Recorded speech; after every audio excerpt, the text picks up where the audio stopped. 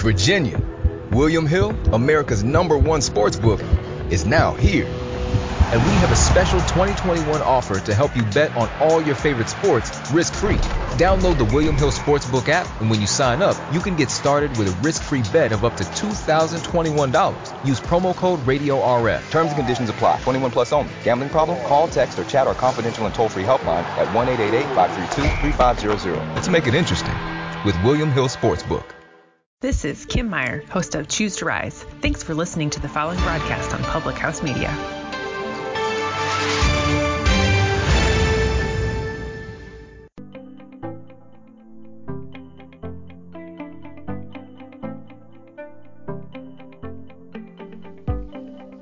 All right, everybody, welcome to No Filter Friday on Public House Media, where we discuss all things #MeToo from inside of Hollywood. And I'm sitting here with the illustrious Robert Kandel. Yes. Who is a mentor, which I've never heard of before. Did you coin that term, mentor? One of my agents, my podcast agent. Your podcast agent? Yeah, Kelly Glover of the Talent Squad came up with that, and I liked it. It's pretty cool. It's a good. You've got the corner market on it. So you wrote this lovely book, Unhidden, a book for men and those confused by them, which is an Amazon #1 bestseller, and Indeed. There you are in the back of it. It's funny, I was just talking on our my last episode about how we might have a No Filter Friday book club, and I think you've cemented the idea of having a No Filter Friday book club.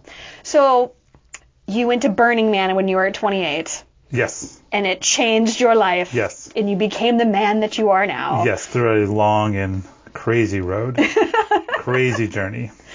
The epic's hero's journeys, for sure. For sure. Absolutely. And in most people say, like, I went to Burning Man. And then all these things happen. But yours is, like, pretty... sounds like destiny to me. It was... Well, the way I like to tell my story was normal. I was 28. Then my first wife, Carol, said, let's go to Burning Man. And this was 1998. So it was a mere, like, 18,000 people compared to the 80,000 that it is today. And the only thing I knew about Burning Man was this picture book that we'd seen, which is naked people walking around encrusted in mud. I guess there was a mud bath that previous year when the book was done. And I was like, I'm never going to that. Those are for those other people. That's not for me. But Carol was like, come on, let's go. And I was like, all right, I'll go. Go for her. And then what happened was 3 or 4 really amazing experiences. We talked about sexuality. I did magic mushrooms for the first time. I saw this other part of me. So it was a life-changing experience. Would you call it an awakening? I would undoubtedly call it an awakening. No question asked. Very cool. Yeah. Well, that's cool that you're like, no, I'm not that person, and you get there and you're like, I'm so this person. That's totally me. Well, the funny part was I had a better time. I felt more at ease there than Carol did. Really? She was the hippie massage school person. I was the downtown San Francisco yuppie, shirt and tie every day, everything very clean and orderly and neat. And then as soon as I got there was this part of me that just woke up. And it was just like, whoo, and it was a truly amazing experience. How fantastic. So Burning Man started your journey to becoming the mentor. So what was your first thing that you did when you got home? We just started to talk and experiment. This was San Francisco in the late 90s, so there was the rave culture. It was a scene. It was a scene. So their sexuality was available. It really was the hub of a lot of great classes and awakenings for many people.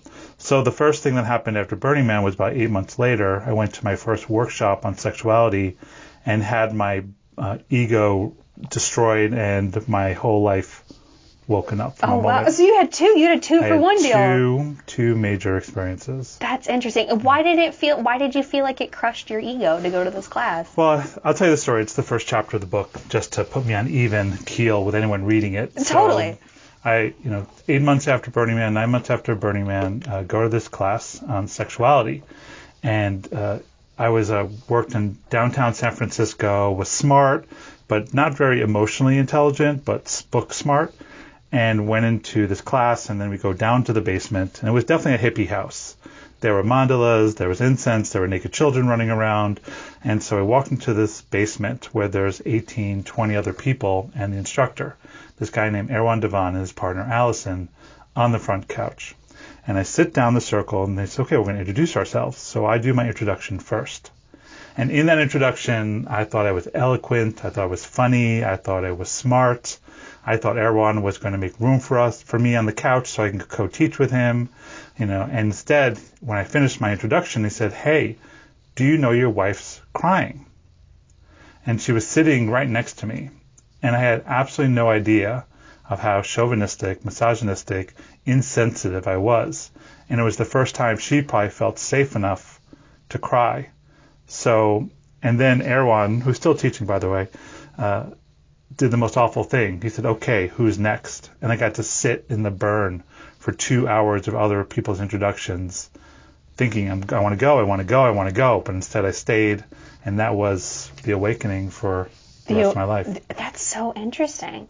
What did your wife say to you when you finally could talk, like after these? I went immediately to repair my ego. And this is what most men do, especially. Something happens, and the first thing we want to do, rather than ask the question, "Are you okay?" It was really like, "Please validate me so I don't feel bad." Mm-hmm. And I was angry. I was angry at Erwan. I was angry at Carol. I was angry at all those people. But really, I was really angry at myself. I just didn't have the acumen to look inward. I was looking externally for letting me know if I was doing right or wrong. And so she basically said, "I'm not ready to talk to you," which had me sit like a pariah. Like I felt like I was walking around the room with those other 18 strangers looking at me like I was the asshole who made his wife cry. So it was day one, minute first one. hour, exactly, of my life. So it was horrible. Oh gosh. So that was the catalyst. What else did you learn in this class besides all of that? I don't know how much I learned in that class besides that moment. I was so in shell shock. I mean, the main thing I learned was choice. Because I had that choice when he said, "Hey, do you know your wife's crying? Who's next?" I had the choice of standing up, demanding she go with me or leave, go back to my status quo, go back to the man cave, go back to my ignorance. Or the second choice is, okay, there's something here. There's something I need to learn. There's a wake-up call. And I picked the latter, which has actually led to the most amazing life. But we all have these choices. John Gottman calls them sliding door moments. In the movie Sliding Door, where she goes left or right, Gwyneth Paltrow, I think it was. Mm-hmm. In his book, he calls it sliding door movements, when you decide. And I just chose to stay, sit in the burn, and learn. And learn the lesson. It hasn't stopped in 20 years. Yeah, you're still sitting in it. Exactly. You're in motion, but still living in that. That's really interesting. I've never heard anybody say that before. So, if you're still learning, how did you get into so we'll cut to now, I guess you could say, because a thing that I talk about on my show all the time is that, like, yes, we talk about women in Me Too and them being taken advantage of and being preyed upon, but also 1 in 6 boys is molested. Mm-hmm. And that's also a huge problem. And it wasn't really until like Terry Crews came out with his story of, another man agent did this to me from this giant agency and I just had to deal with it and I couldn't do anything about it. And his story, like, that was like basically the first and only person that's really been able to break down some walls of like, it's not just women, it's men too. It's a predator problem, not a prey problem. So how are you dealing with that now, today, currently? The main thing I want people to understand is the concept of vulnerability. I don't know if you're a fan of Brené Brown, but she did her TED Talk on it. I'm just reading now the Dare to Lead book, Daring Greatly. It's this concept of vulnerability. And vulnerability is something that men are not taught. We're actually taught the opposite. We're taught to build up walls, to defend, to ensure. But to me, vulnerability is strength. Vulnerability is willing to say, there's something going on that's not optimal. How do we, a collective we, either in a couple or in a corporation or in a school or in the priesthood, how do we start talking about these things that are happening that no one's talking about? How do we have the ethical conversations? How do we have the chargy conversations? It takes vulnerability, because you might see some things you're doing that is not pleasant or can be toxic or can be hurtful. And our ability to say, please give me feedback, to understand before trying to be understood, is the next step. And so the book and my work is really about slowing down, listening, validating, hearing, and up-leveling. Interesting. I think vulnerability is like a word that gets like thrown around a lot, and we don't really like delve into like what it really, really actually means. It is, because it's like in my opinion, it's like an activity. It's a verb. Being vulnerable, like it's something that you have to actively do. As somebody who's went around the world and back interviewing survivors of sex crimes and gender-based violence and stuff like that, I've noticed that the people that weren't supported and like coming out with their story, whether it was like something that was seeming like an invisible injury or a very visible injury, when they weren't supported, it seems to me like it was, they came out to somebody, or they told somebody their story, and that person didn't want to deal with like the effort that it would require to, you can't really ever fully heal from that, but to confront it. Yeah, to confront it and to come to the other side of it. Right. Yeah, I have a client, I won't give you too many details, but I'll give you the high-level details. Okay. She was raped when she was 11. She was intoxicated. And then she had to report the person who was 18. Yeah. Then she had to deal with, he got justice, or he went to jail for it, but then she had to live in the town where everyone behind the back said that was the girl who put herself in the position to be raped. So in my mind, she was raped twice. Oh, yeah, absolutely. She was raped once physically, raped emotionally, energetically.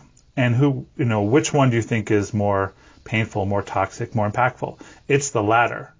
And so to go back to vulnerability, we live in a society, Trump has even said this, deny, deny, deny, deny. You can see it in everything he does across the board, the whole Me Too movement. Oh, yeah, I don't know how many times I've read categorically denies X amount of allegations. It doesn't matter who it is. Like, it's the same thing. It's like every single attorney, every single spokesperson for all of these people, they use the same, like, it's like the same 3 sentences over and over and over again. Which is the second rape. Like, the Kavanaugh Blasey Ford, I was so intrigued by it a year ago. Just read everything, and it was almost exactly a year ago in a week. Yeah, something like that. It was really close. October 5th, yeah, when we talked about it. And so I was just looking, and I was like, what would happen if Kavanaugh just said, listen, I don't remember this, I don't understand this, I don't remember you, but let's sit and talk about it. Let's have a one-on-one conversation or a mediated conversation.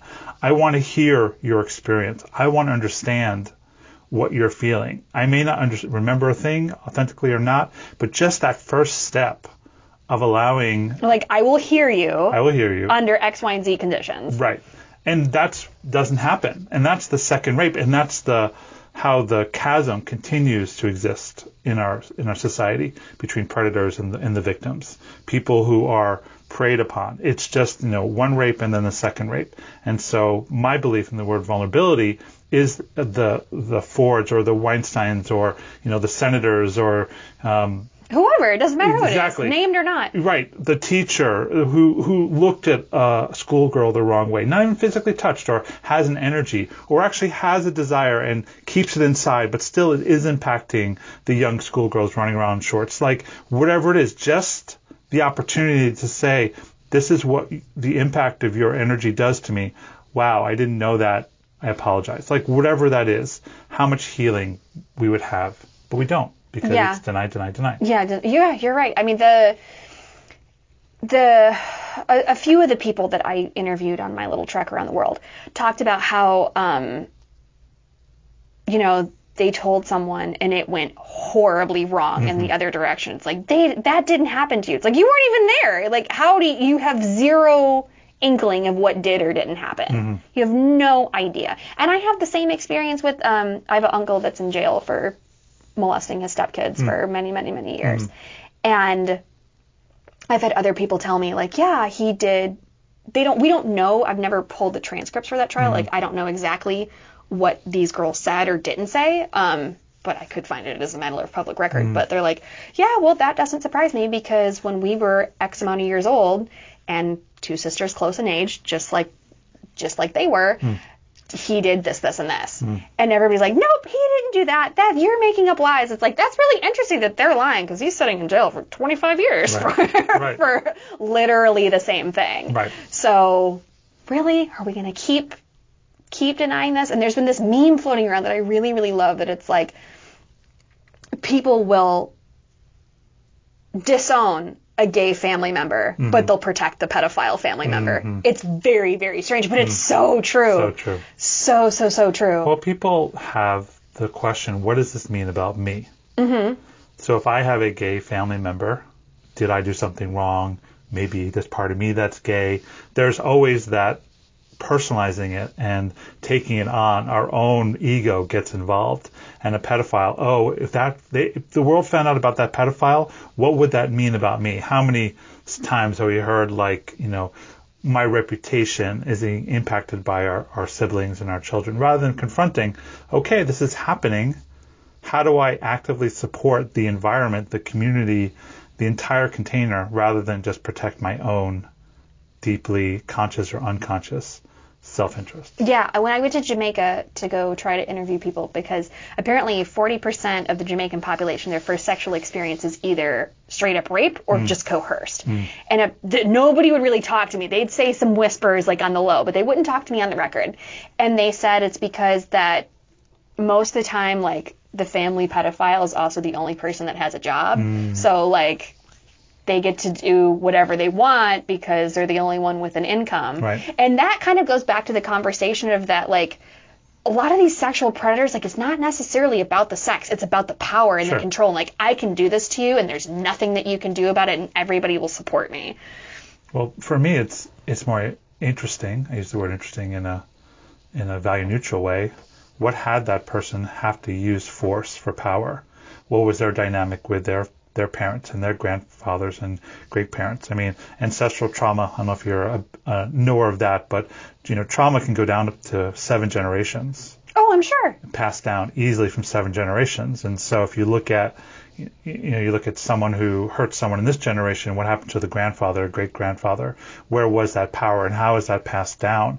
And then if you look at people now in current time, just listening to this podcast or knowing someone, how can you stop toxicity in the next 7 generations? It's a big thing to, like, be able to, they're calling it like generational curses on the interwebs these days. But it's true though, because I can follow my line of trauma all the way back to wherever I can. I don't even know these people for the most part. Right.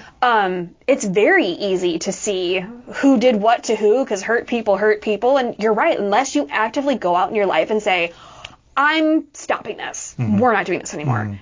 It will continue. Right. Like, you have to actively stop it. It's kind of I guess you could kind of say it's like the default mode. Like, it will just continue to run until somebody's like, nah, we're not doing this anymore. And they have to turn it around. And turning it around is an incredible effort. Like, I'm a born and bred chauvinist, down to my core. I am born in 1970. I'm a firstborn Jewish male. I was born in New York, in the East Coast in the 70s. Everything about me is bred to be a chauvinist. Everything inbred in me is to think women are 1 or more degrees less important than me. It's my culture. It's where I grew up. It's the age. It's the end of the Mad Men time. Yeah, it's like when you said the 70s in New York, I'm like, that's Mad Men. Right, that's exactly. Eyeballs in the Office. Exactly. So I am born and bred to be that. And I was that until this guy, Erwan, said to me, hey, do you know your wife's crying? Like, I was just, odds are I was going to live my entire life a nice guy, but a chauvinist, a misogynist, like all these things inside of me. And that one moment in time, which I could easily have non-confronted, I easily could have pushed away, some voice in me said, listen, and see if you want to uplevel your life with that. That was the only difference between me and the path I was headed on, to really end up more like my father, who's a chauvinist. It's like, you look at him, he is a chauvinist. He's a good guy, but he's a chauvinist. Like, so that one moment, and everyone has the opportunity to change their lives and all the generations that follow. We're all in the driver's seat of our own lives. Right. We can do whatever it is that we want. So I read this thing a while ago because I've been wondering, like, the same question, because in my travels, I was like, gosh, the common thread that I see is that men just have this overwhelming compulsion to control women. And I'm like, why is that? Like, I don't care what any of you are doing. Like, go knock yourself out. Just, don't do it in my way. And I read this article, and it's about how when boys are toddlers, they're growing, they're, exploring the world around them, they eventually crawl away from their mom to go explore the world because they're growing. That's what they're supposed to do. You can't stay on the tit forever. And according to this article, that says that when boys do that, up until that time, they have their full attention and command of their mom. They can scream and cry and get her attention whenever they want, get food whenever they want, whatever their little brains want, they can control her and they can get it because they have that communication, and she wants to. That's what your relationship is supposed to be like. But then when they crawl away, they go explore their world and become toddlers and figure it out and keep going. In their minds, subconsciously, their mom pulled away from them. They didn't pull away from her. And they're somehow want to keep that going for their infantile state. They want to keep that ability to control. Do you feel like there's any truth to that? Oh, for sure. I mean, my therapist, I'm a second marriage. I'm now a stepfather to 2 girls. Okay. 9 and 11. Met them when they were 4 and 6. And my therapist saved me. And he said, children are narcissistic. And you want them to be narcissistic. You want them to understand and separate and everything about them. And at some point, you want to decrease the narcissistic viewpoints into self-creating community and connection. Okay. And so it totally makes sense from that point of view that it's happening to me as a boy. Yeah. Because either we're innocent or guilty. And for me to be innocent, you have to be guilty. And for me to be guilty, that means you have to be innocent. So it's a dichotomy in that shape or form. So definitely I can see that. Okay, so my next question is, since you seem to know these things, why is there a need to feel chauvinistic, like, oh, this person's like less than me? It's not even a need. It is a computer program. It's software. It's software in your operating system that you have no idea. That you don't even know that it's there. I'm still a chauvinist. I can still feel that software inside of me. I've just upgraded my operating system to know not to run that program. It's like, Windows 98, which is actually the year it started to wake up. Yeah. But it really is Windows 98. I don't want to run that operating system. I want to run whatever Mac, whatever Snow Leopard, whatever I have now. But the point is that it's just a program that's instilled in us. It's 6,000 years of the patriarchy. The patriarchy has been around for 6,000 years. Okay, this is that we can count. Well, the historians basically say when we went from egalitarian, basically everyone just trying to survive, into the patriarchal, where all genders, and I do mean there are multiple even back then, said, hey, let's have men kind of run the show because they're stronger and they can protect, and the warring and the killing. Yeah, I mean, I think it makes sense under those circumstances because, breastfeeding is a full-time job. Right. And men can't do it. Right. So it totally made sense 6,000 years ago. Yeah, it made sense at the time. Right. So 6,000 years ago. And so here we are, if you look at the timeline, if you go back to 1848, the women's suffrage movement was the first time where it said, okay, let's have the right to vote. Women as property was still in the books until the late 1880s. Then you had the 19th Amendment in 1920. Less than 100 years ago, women got the right to vote. Then in the 1940s, where there was like this peak up of women, like Rosie the Riveter, or women coming into the workforce, and like because they had to, they shoulder had to the wheel. Exactly. And then what happened? If you read the Feminine Mystique, Betty Friedson's book, they try to push women right back into that home, Absolutely. right back. All magazines, all advertising was about women being shoved back, but like you can't pour that you can't wine put glass. The freak back in exactly. the cage. There's no more. And then 1970s, 60s, and 70s is where everything really blown up. But if you look at that 6,000 years of the patriarchy since 1970, women still couldn't get their own credit card without a husband's signature in the 1970s. So here we are, a mere 50 years later, with 6,000 years of programming, software on top of software, that men are 1 degree or more degrees higher than women. And the epic evolution of the last 50 years has led to total mayhem, women rising in power, economically, sexually, politically, the Me Too movement, all these things really fast. And men are confused, women are confused, and we're all confused. We're all confused. We're all very, very confused as to what to do. So then that's part of your, I would say, the cornerstone of your mentoring, right, of like, how do we deal with this life in the world of they call it the Me Too era, but I think we're going to continue for this. Oh, yeah. Like, I don't think this is going to have an end point. Like, right. I think it's just going to continue and evolve just like everything else has. But a lot of people say that, like, oh, well, men don't know what to do. Or so how have you been mentoring and teaching men what to do? First thing I tell people, I have a cycle, it's in the book. It's the first step of any change is to confront. You have to stop. You got to name the puppy. You got to name the puppy. You got to take down those blinders. You have to see. You have to confront. You have to look at, oh, I've had 3 relationships that haven't worked out, or I'm in a job that I hate, or I'm 40 pounds overweight, or I'm addicted to porn, or whatever it is. You have to stop, take down the blinders, take a look in the mirror, and say, this thing is not working in my life. The first step is to confront. The second step is to investigate. We live in the most information-rich time. You can go have to whatever Google. Information you want. Some might be contrary, but you can still go and research, find great books, great articles, Facebook groups. There's a plethora of information, so investigate. The third is the most important, is you need to commit. I am committing to change. It doesn't have to be a big change. It could be, I want to lose 10 pounds. I want to improve my communication with my wife. I want to stop abusing porn. Commit to that. Then after that commitment, make a practice, which may include having a coach or a therapist or a 12-step group. Make a practice, something. Don't do it alone. You can't do it alone, basically. You can, but much help yourself. easier. Let someone help you. Right. Build a practice. Do it for a set period of time, as short as 28 days or longer. And then when you're done with that cycle, review, see how you did, debrief, and then decide if you want to do it again. And then keep up-leveling your life step by step.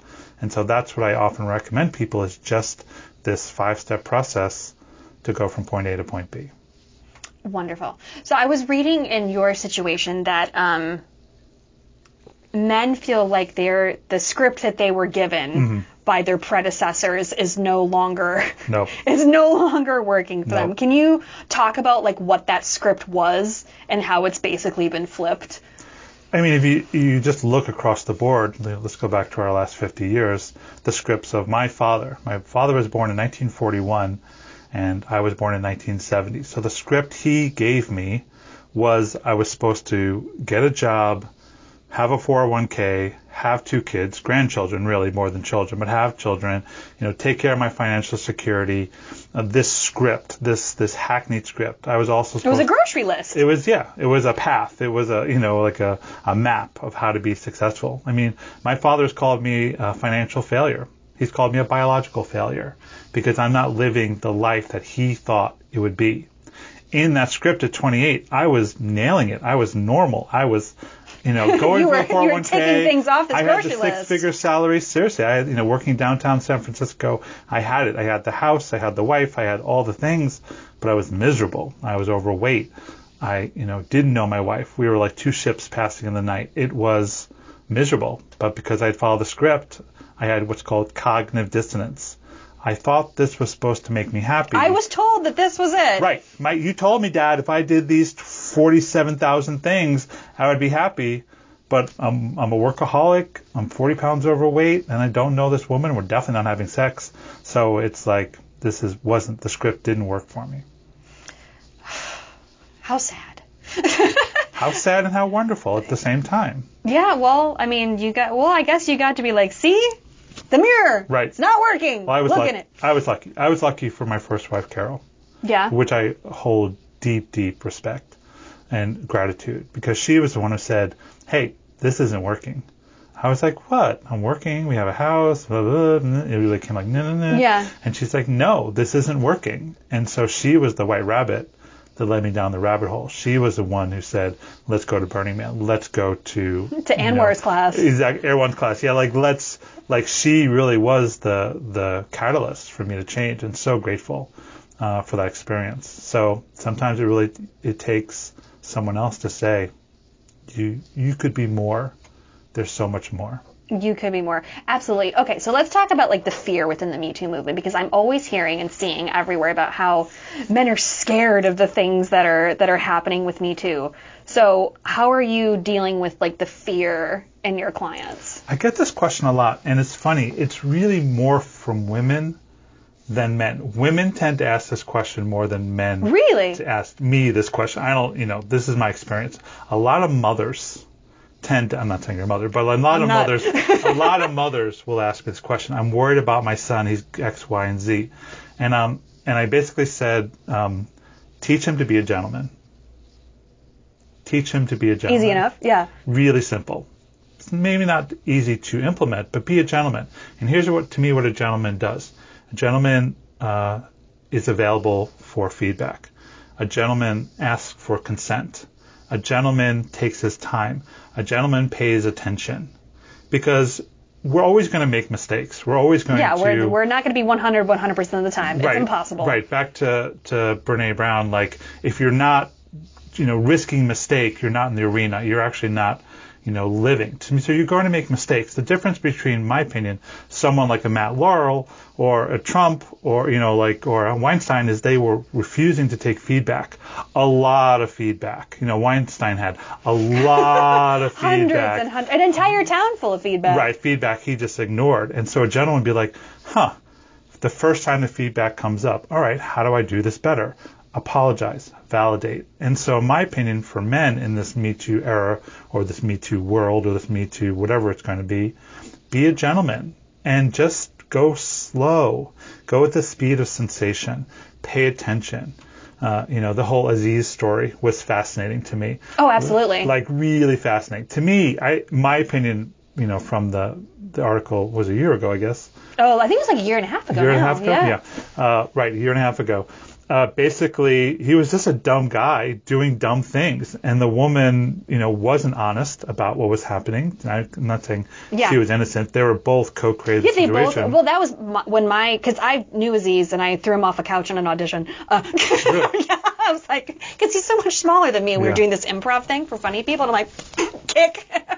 But I was like, they both weren't using their voice. Right. And everyone has a duty to use your voice. And if you got to drop bows on somebody, then by all means drop bows on somebody. Right. But you're both creating a problem for yourselves. Right. You're not doing the right thing, and you're not doing the right thing. Therefore, like your wife said, this is not working. Right. And if he was a gentleman, he would have noticed. He would have had the acumen, and I'm sure he has it now, but he would have had the acumen and awareness to be like, she said no, what does this mean? So being a gentleman is just paying more attention, going slow. And again, consent. So easy to do it, well, and not ruin the mood. There's always a fear of consent, Well, if you're going to ruin the mood, guess what, buddy? There was no mood. Right. Did you see Hitch, the Will Smith movie, Kevin James? Yeah, absolutely. To me, that is the ultimate version of consent. Do you remember the scene? He walks up to the stairs and says, okay, you lean. Will Smith says, you lean in 90% and you let her come the last 10%. That's consent. That's him saying, I'm interested, I'm willing to take the risk, I'm showing desire, but I'm not going the last 10%, and then wait for the woman to cross the last 10%. Of course, Kevin Jane kissed him, and that was hilarious. But the point is, don't do that. Just go 90%, and that's a great version of consent. I have a desire to kiss you. How do you feel about that? Well, I'm sorry, you're really not my type. Or, I'm feeling energy between, but I'm not ready yet. Yeah. Great. And then if she says no, then she's not rejecting you. She's just rejecting your offer. Yeah. Well, then I think there's a lot to be said about,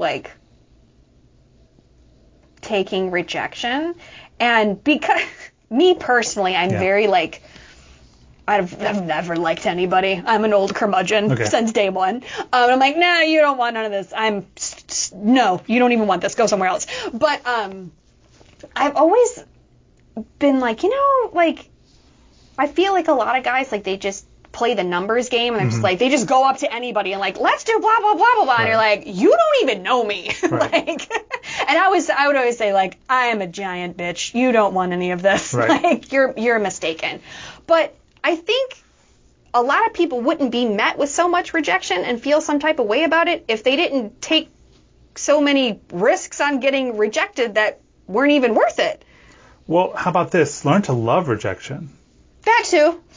Learn to appreciate rejection. Learn to use it for your fast awareness. no is second to a yes. Right. It's really, I'm not saying no doesn't mean no. I'm not saying that at all. I'm saying like, oh, what had you reject me? What is it about my approach? And sometimes a no can turn into a yes, but if you act like a man-child with the no, the chances of getting a yes are zero. Right? So it's like, oh, enjoy the rejection. I had a colleague back in my One Taste days. He would actually get turned on by rejection. So women would just, I don't know, he was an interesting fellow. He was an interesting character. His face would get red. His whole body would turn. You could just watch him get turned on by rejection because he enjoyed the play of it.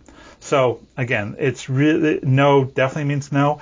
And who you are in the face of rejection, maybe not with that woman, but going forward to learn, that's the master. That's 100% true. I think it's in all my places I've been, I've always had guys coming up to me in my ear or whatever, and I can really only think of less than 5 guys that had any kind of game that worked out for them or even didn't. Yeah. I remember I had this one guy come up to me in a mall, and he was like, oh, blah, blah, blah, blah, blah, just saying the things, and I'm like, actually, honey, I have a boyfriend. I'm the wrong person, but you are very sweet. And he's like, well, you can't be mad at me for having good taste. I'm like, you know what? I can't. Sent him on his merry way. And talking about him years later, it's like, you're right. Who you are in the face of rejection says a lot about you as a person. Mm-hmm. A lot. And I have a lot of people write to me or they'll talk to me like, oh, like this guy tried to get my phone number. And then I was like, no, that's not a thing. And they just lost their mind in a gas station. Mm-hmm. Or when I was in India, I was interviewing girls that, the first time, I was interviewing girls that live in an acid attack survivor house, and they have had their faces literally burned off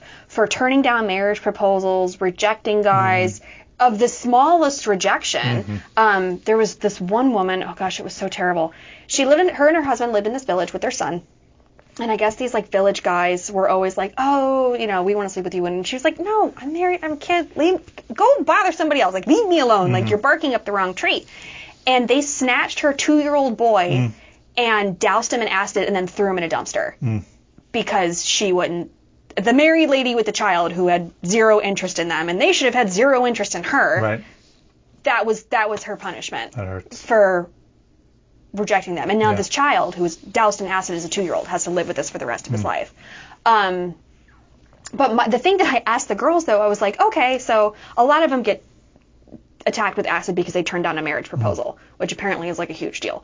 So I asked one of the girls, her name's Sapna, I was like, so you were with this guy and he was like, let's get married, and you're like, you know what, this is cool, but you're not the long-term dude for me. I want to stay in school, I want to do this, I want to do that.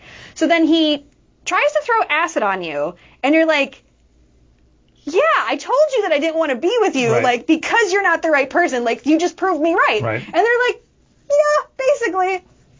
Insanity. Essentially, yeah. Insanity. It's but and what has men so much personalizing rejection? What is it? What is there? I talk a lot about the external validation of men.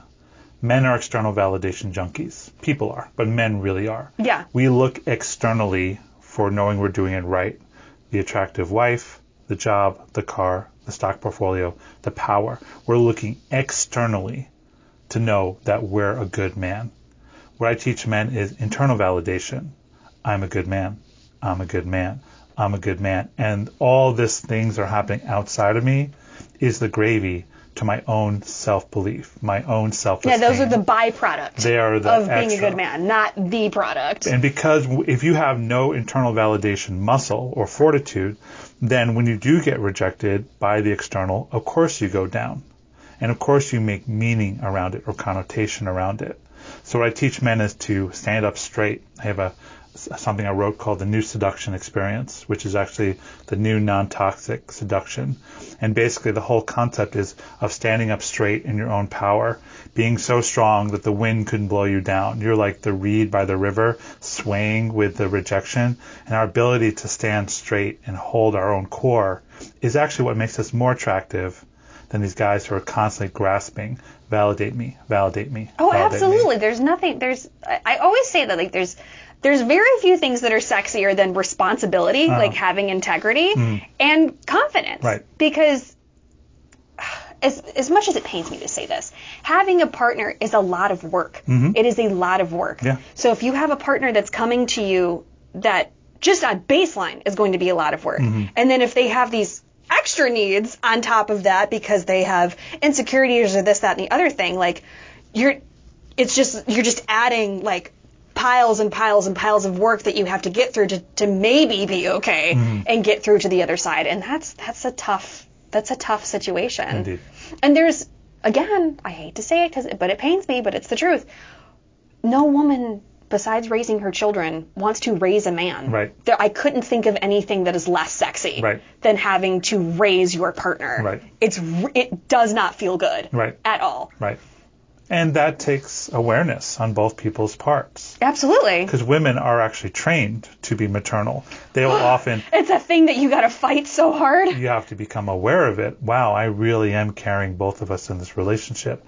Oh, I really do look like him as a child. Oh, how much have I let him get away with because I want to avoid the fight. I want to avoid the tension. Things are going good enough. They're not, good is the enemy of great. The ship's it might be taking on water, but it's not sinking. We're still afloat. Right. In a couple I'm coaching, her whole job is to say no to things to mediocrity.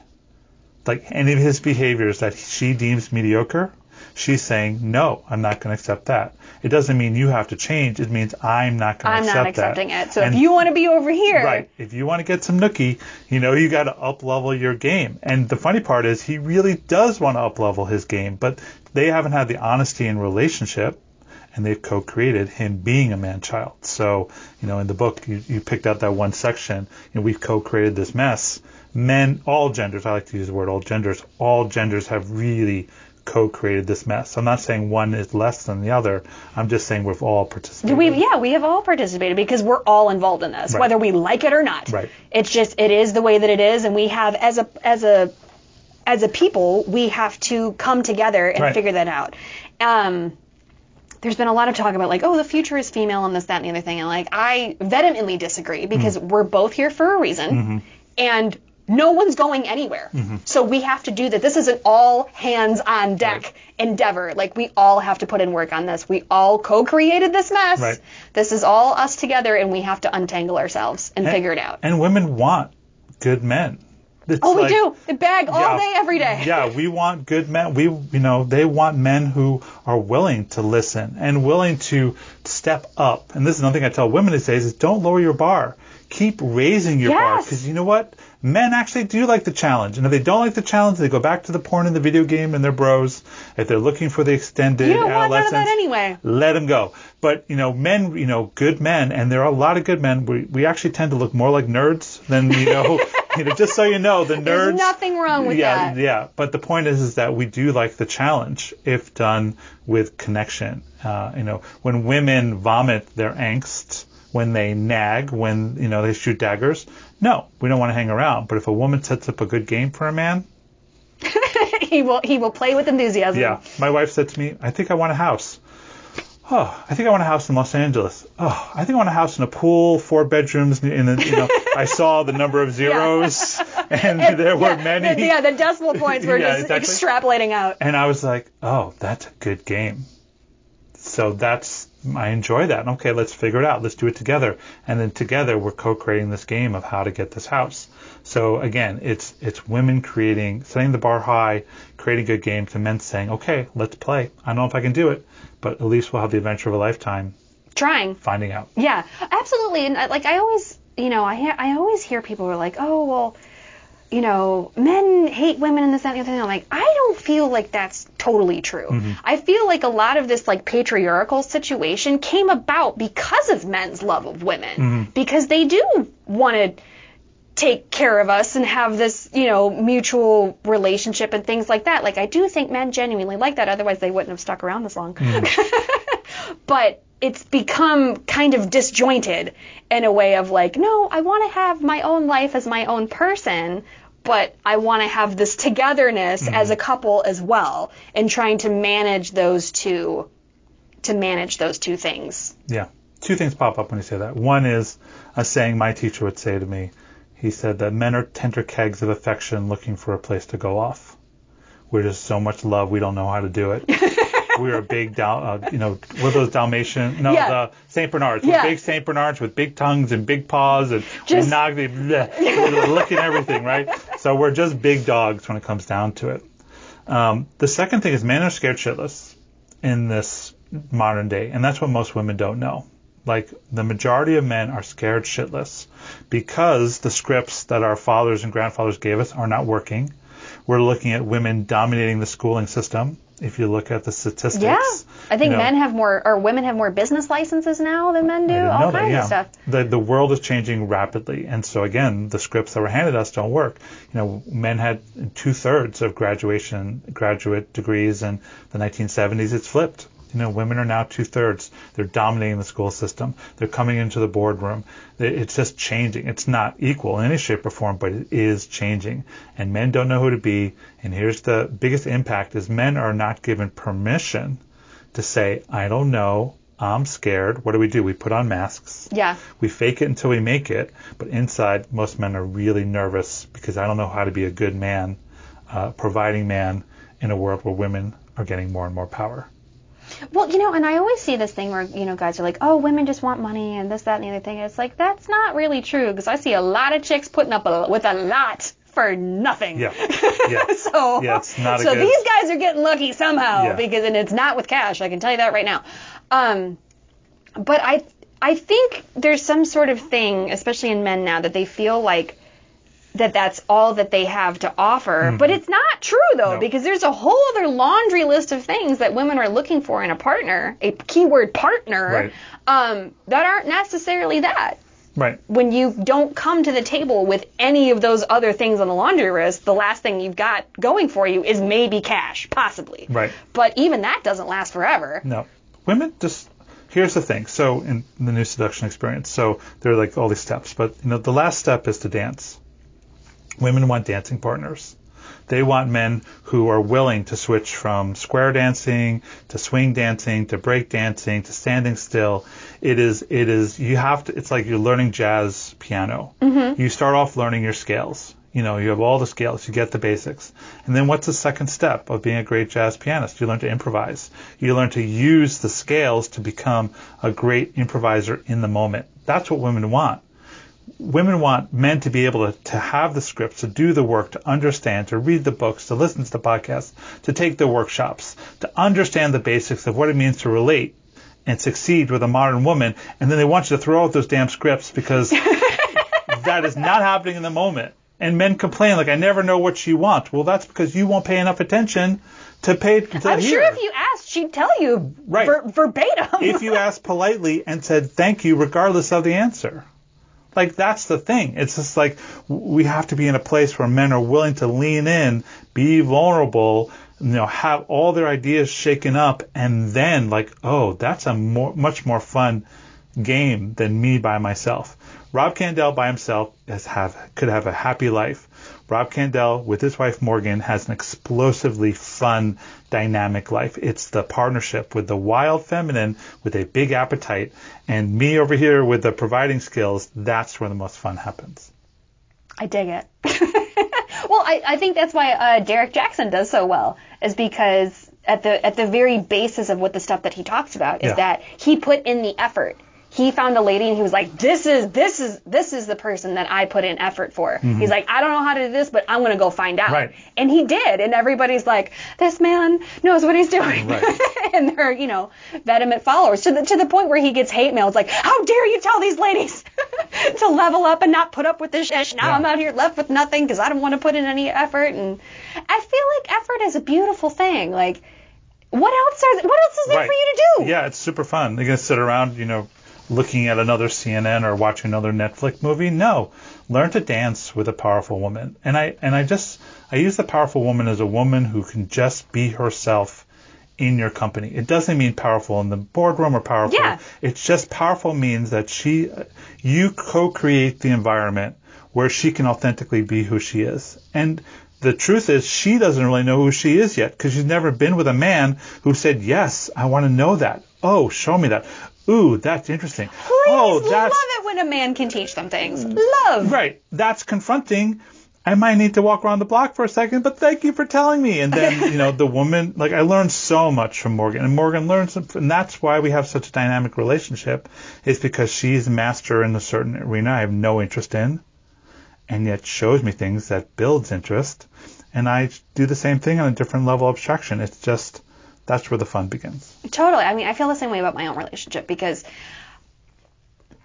you get into relationships with people and, like, I'm not, like, a big planner of, like, oh, I'm going to go out with this person or whatever. Yeah. Like, that's not even, it wasn't even on my radar at the time. And I will tell, and whenever I do Playboy Radar, they're like, tell us how Steven escaped the friend zone again.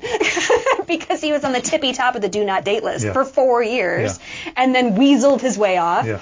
But I think, like, being in a relationship that it's a real partnership, you're both putting in not 50-50, 110 and 110, that's where you get to go places. And if you're somebody who wants to go places, not sit around and do nothing, that is most certainly the way to do it.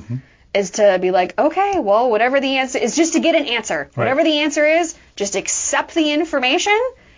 Like you said, say thank you and be like, okay, I'm either going to go process this, or I get it, or I don't get it. I need further, whatever it is, but just being okay within yourself to ask and receive an answer. Doesn't matter what it is, because you can't do anything without that first step. Beautiful. I read in your thing that you said that, back to the external validation thing, about how men, when they were like, oh yeah, the ladies did really great on these test scores, how do you think you're going to do, or how they performed, they were very hung up on it. But when you told women the same thing, they're like, yeah, whatever. I'm not sure exactly which that is. Here, let me pick it. Well, I don't think I can pick it up out of the email. Fine.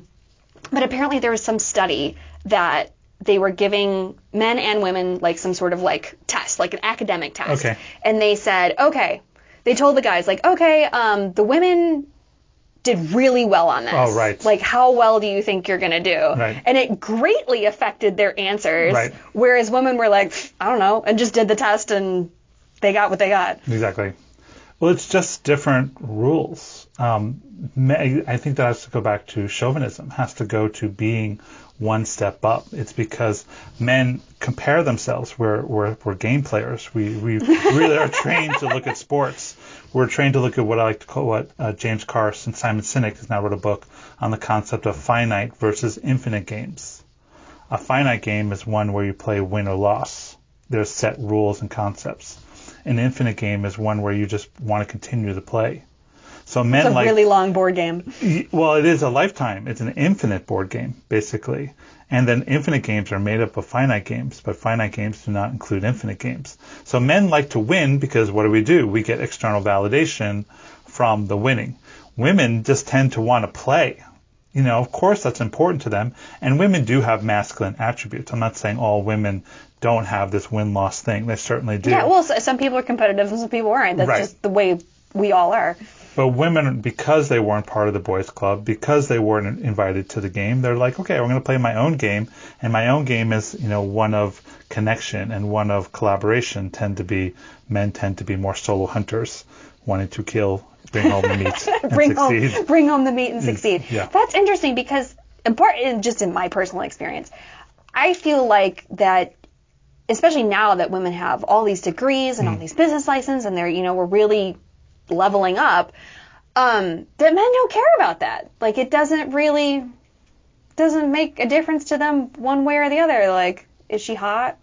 And that's... Well, is she hot in day 1, but then in day 30, then they start to compare themselves to the women. There's a book called The End of Men by Hannah Rosen.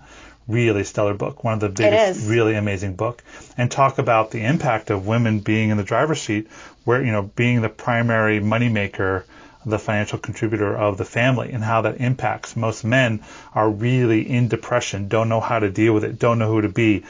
Polarity in terms of a woman in power, in her masculine, the sex goes out of the relationship, they become more friends. And so, there are men to be like, great, there's men I've interviewed be like, great, she's obviously smarter and better at this than I am, I'm going to support her. But most men have their ego attached their validation attached to the job and being one degree better than the women they're with, and they tend to not succeed in relationships. So we need more stay-at-home dads. That's what you're saying? Well, I mean, it's what we need is an awareness of it, confronting it, and then getting in agreement with it. And just accepting the situation for what it is. Yeah, I read there was an interesting story in the End of Men. Where it was that was written during the recession, I think. I think it published in 2012. Yeah. So yeah, she was probably 2009. Yeah. Yeah. She was, because I remember this one lady talked about how, like, I think they lived on the East Coast or something, and she was like, I was with this guy, we have a kid together, I'm supporting all of us, and she's like, I can't, the kid has to get fed, I have to get fed, I can't feed you too, dude, you gotta go. And yeah, that's, I remember that section. Yeah, and I was like, oh man, and she's like, we're fine, just her and her daughter, she's like, we're cool, it's fine, and he's off God knows where, probably living in a car or something, I don't know, but well, that book talked about the loss of 6 million industrial jobs lost in the first decade of this century that were primarily run by men. So, you can look at automation, you can look at robotics, you can look at where the world's going. I'm from Detroit, I get it. Okay, yeah. So I get it, let me tell you. Men are losing those primary positions. My job, Michael Kimmel talks about this in Angry White Men, another great book. Basically the concept of that woman, that minority is taking my job away from me. Nope, it's not your job. You may have held it for all these 6,000 years, but this time is over. The world is changing. And so for men to learn new skills, especially around the concept of emotional intelligence, empathy, communication, collaboration, the ability to work in teams, this is what men need to learn to keep up with women who are really taking over more and more positions in society because they're better at it. Well, I've been talking about my friends lately, and I'm like, because of that nurturing thing, right, especially when you have children involved, women will kill themselves. They will work themselves to death to provide for that situation because it's what God made us to do, basically. Right. So when you take the partner aspect out of it, when the father of that child, it kind of doesn't matter what he's doing because that mom will work to death, basically. So I think that goes back to that external and internal validation situation, that men have a different priority in that working themselves to death than women do. And we have a major disparity there, basically. Yeah. Michael Kimmel calls it aggrieved entitlement. Yeah. I read several of his books. He's an amazing writer. I actually got in a little trouble with Me Too as well. So that someone told me that. I don't know the details of that. Someone just whispered that in my ear. So, but still, his books are great. We love whispers on the show. Yeah, exactly. I'm not sure. It's our favorite. It's our favorite thing, actually. But he talked about this concept of aggrieved entitlement, and just like when it comes to women entering the workforce, well, they're still maintaining all the household hours and chores. There's still a disproportionate women still working a full-time job and still running the family. Absolutely. And men are working the same amount of hours and maybe a little bit more. But there's just these statistics, and it's just like, to me, it's just like, okay, men, it's like, wake up. Like, this could actually be the best party, the best time in our history for men to be hanging out with empowered, sexually curious, financially stable women. It could be the best party if you stop whining, if you stop sitting in your aggrieved entitlement, then you can actually have the most fun that any of our predecessors ever had. Totally, because we all get to contribute and we all get to benefit like equally as a situation. Totally, yeah. And I was thinking about that too, because another thing that I talk to my friends with at great lengths is like, your workload at home. Because there's kind of that famous thing of like, my wife left me because I put dishes next to the sink, basically, of like, it was a big deal to her. I didn't care about it. So she was like, well, I guess you don't care then, bye, to simplify it. But that's true though, because it's really, really hard to come home and still have to do all of the chores. And this, if you guys don't know, there's a gigantic Facebook group that's all of ladies in LA, and I think it's like 45,000 deep. So we all know things. We all tell each other things. So if you think you can pull any business around here, you can't. But she was like, yeah, I'm leaving out of town for some work trip, and I had to spend 90 minutes making a video for my husband to show him where things are in our house. It's like, you also live here. How do you not know this thing? And she's like, okay, ladies, like, make me a list of, like, things that he needs to know, because I got to cover all my bases, because I'm going to be gone, and if, like, our kids need something, he needs to know where it's located. And I'm like, doesn't he also live there? Like, isn't it also his house? Well, my practice every night is to do the dishes with my wife, Morgan. Yeah. I work, 10, 12 hours. It doesn't matter. I do that with her. She also often says, thank you for helping. And my response is, I'm not helping. You're doing. I'm doing. This is our job. Absolutely. This is something we do together. And we have it down to a science. Like, she's a much better dishwasher than I am, and she lets me know that. And so I like put the food away, I make the, and bring all the dishes, make it really easy. Yeah. But it's so enjoyable. And I can see just these little things. Like, it's not hard to really impress a woman with these little things. We're actually very easily impressible, as it turns out. Well, because of all my brothers who have just not even considered it. And every household is different. Every woman is different. And so just to have that vulnerable conversation, hey, I want to be more involved in co-owning this house. I want to understand all aspects of this. She's a much better cook than I am, but I'm still happy to be her sous chef. Yeah. Would that make you happy? I take out the trash. Because you both got to eat. Exactly. And so it's really back to the basics of transparency, connection, communication.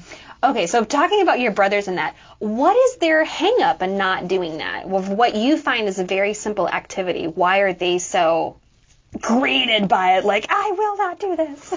Well, obviously, I think it's the scripts. Yeah. We didn't see our fathers do it. I don't think I've ever seen my father do a dish in my entire life. And you're like, I'm not even sure he's even picked up a sponge. He started cooking when he actually loves to cook. Okay. But he started cooking when he retired in his, 50s and 60s. But I never saw him cook. I don't know if he even took out the trash. Like, I don't know. He worked. He was a workaholic and worked all the time. He came home. He put his keys on the counter. He had his Kahlua and cream. We had dinner.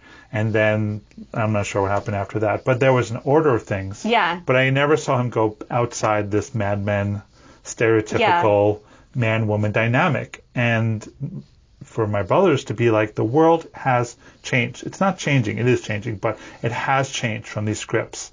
And so willing to be like, even though it worked for my father and grandfather, it may not work for your current partner. This is the point. So get curious and ask. You're married to her, right. Not your daddy. Yeah, exactly. Or your mother. Yeah, or absolutely. Well, that's really interesting because I'm always having this conversation with my grandma. Although I'm not a person I don't really have parents. Like, I'm not influenced by them. So when people are like, oh, well, my parents, I'm like, tell me about this. This is very interesting, fascinating concept to me. But she's always kind of getting on everybody. It's like, he worked all day, and like, you need to do this, and you need to do that. And it's like, actually, we both work today. Right. And I think, because my grandpa was a coal miner, and then they moved up north, and he got a steel job. And like, I get that level of tired that she's talking about in those, intensely physical, laborious jobs. Yeah. I get what you're talking about. Right. I see what you're saying. It just doesn't apply to typing on the keyboard. Yeah, for 8 hours. Like, yes, you're working, and that is a thing. And but raising 2 kids, carpooling, tantrums, energetic, food shopping, food cooking. Yeah. Women are also exhausted. Yeah. Like I do everything I can to do these little things. Like, can I pick up food on the way home? Do you want me to pick up the kid from the play date? Just these little things. Yeah. And it's just like, one less thing on her to-do list that she can pass on to me. And I'm just so grateful for that because I can feel, because I let go of the script that she should handle. I produce the money in the relationship because I'm good at making money. It's like I think and I can make money. Like that is just my skill. And thank God for it. Right. And at the same time, I don't want to be, because I make the money, again, agreed entitlement, you should do A, B, and C. We have open, vulnerable conversations about, okay, how do we do this together? How do we live together? Totally. Well, I always compare that to like, okay, like if that is, you have that, that relationship of he goes to work and makes the money and you stay home and take care of the house and the kids and blah, blah, blah, blah, blah. Okay, that's great. But just like, she's not out here just racking up bills for the sake of doing it for you to pay. You're not over here racking up messes for her to clean up. Right. Just because for the sake of doing so. Like it's a both, like if you had a bill come in the mail because she went to Saks and dropped $3,000, you'd be like, what is this? Right. Just like if you drop socks and 10 dirty dishes on a floor in some obscure room in your house, she's not going to be like, what is this? What did you do? I just vacuumed this. It's the same thing. Right. Just different consequences. Yep. Yeah. It's time, and all it takes is confronting, researching, committing, and building practices. Little baby practices too.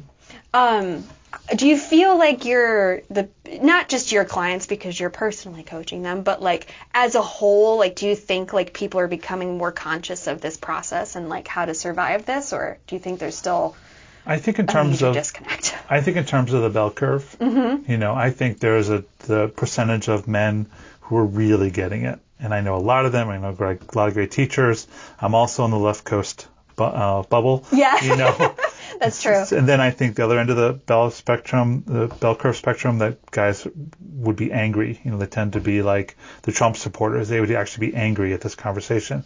But I really talk to the middle. I really talk. The book is written. It's a pragmatic guide. It's not complicated. I actually wanted a more esoteric book. I wanted like a tome. You'd have to read a chapter and take a walk around the block. Yeah. That was kind of my ego. Yeah, that was my ego wanted. But then the feedback I got was men are not going to read this. And so I wrote a pragmatic, easy to use, personal, vulnerable book where I show my own foibles in there.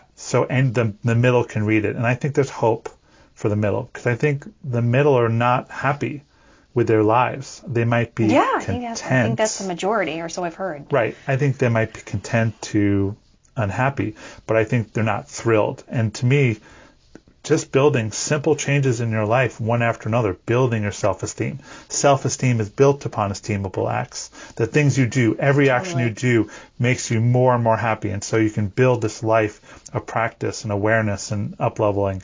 And so... And isn't that what we drive all of these children to go do, all these self-esteem building activities, all their sports and their tutoring and this, that, and the other thing? It's like you're doing it for your kids, do it for yourself. Right. Or maybe that's just my outside looking in perspective. Hopefully. But with good intention, it can be that. But there's some bad intentions in that. Oh, yeah. That's why we have all these signs strapped to Little League fields, like, it's okay, just calm down, it's T-ball. Yeah. I get it. All right. Well, thank you so much for being pleasure. on No Filter Friday on Public House Media. Thank you. And what's your social media? Where can the people find you? Everything can be found via the website, robertkandel.com. There's links there. It's robert.kandel on Facebook and Instagram. But everything can be found at robertkandel.com. I have my own podcast. It's called Tough Love. Tough Love, Tuff Love.